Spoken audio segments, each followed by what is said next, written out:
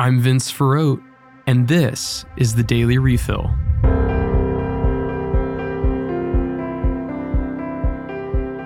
First up, it was reported last week that the government of Nicaragua had been cracking down on vocal political critics of the current regime.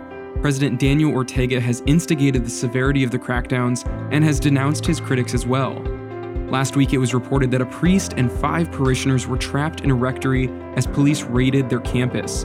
They were searching for broadcast equipment for a Catholic radio station that was recently forced to close by the government. That siege finally ended late Thursday afternoon. Friday of last week, the National Police of Nicaragua announced an investigation into a Nicaraguan bishop of the Diocese of Matagalpa. He's been detained in his chancery with a number of others since the announcement. While a formal arrest order has not been announced, the bishop has been practically on house arrest. Despite the gloomy outlook, the priest and others detained with him have remained hopeful and rooted in prayer.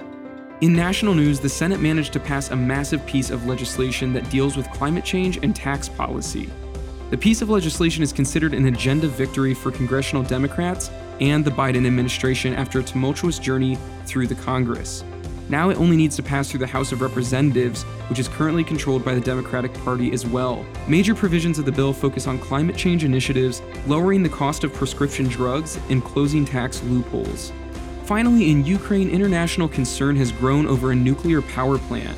The Zaporizhzhia power plant came under close fire this past weekend as fighting rages on between Ukraine and Russia. Russia has blamed Ukraine for the strike, while Ukraine maintains that Russia controls the territory and is using it and the damage it has done to it as a leverage and a fear tactic against both Ukraine and the whole Western world. This has been the Daily Refill.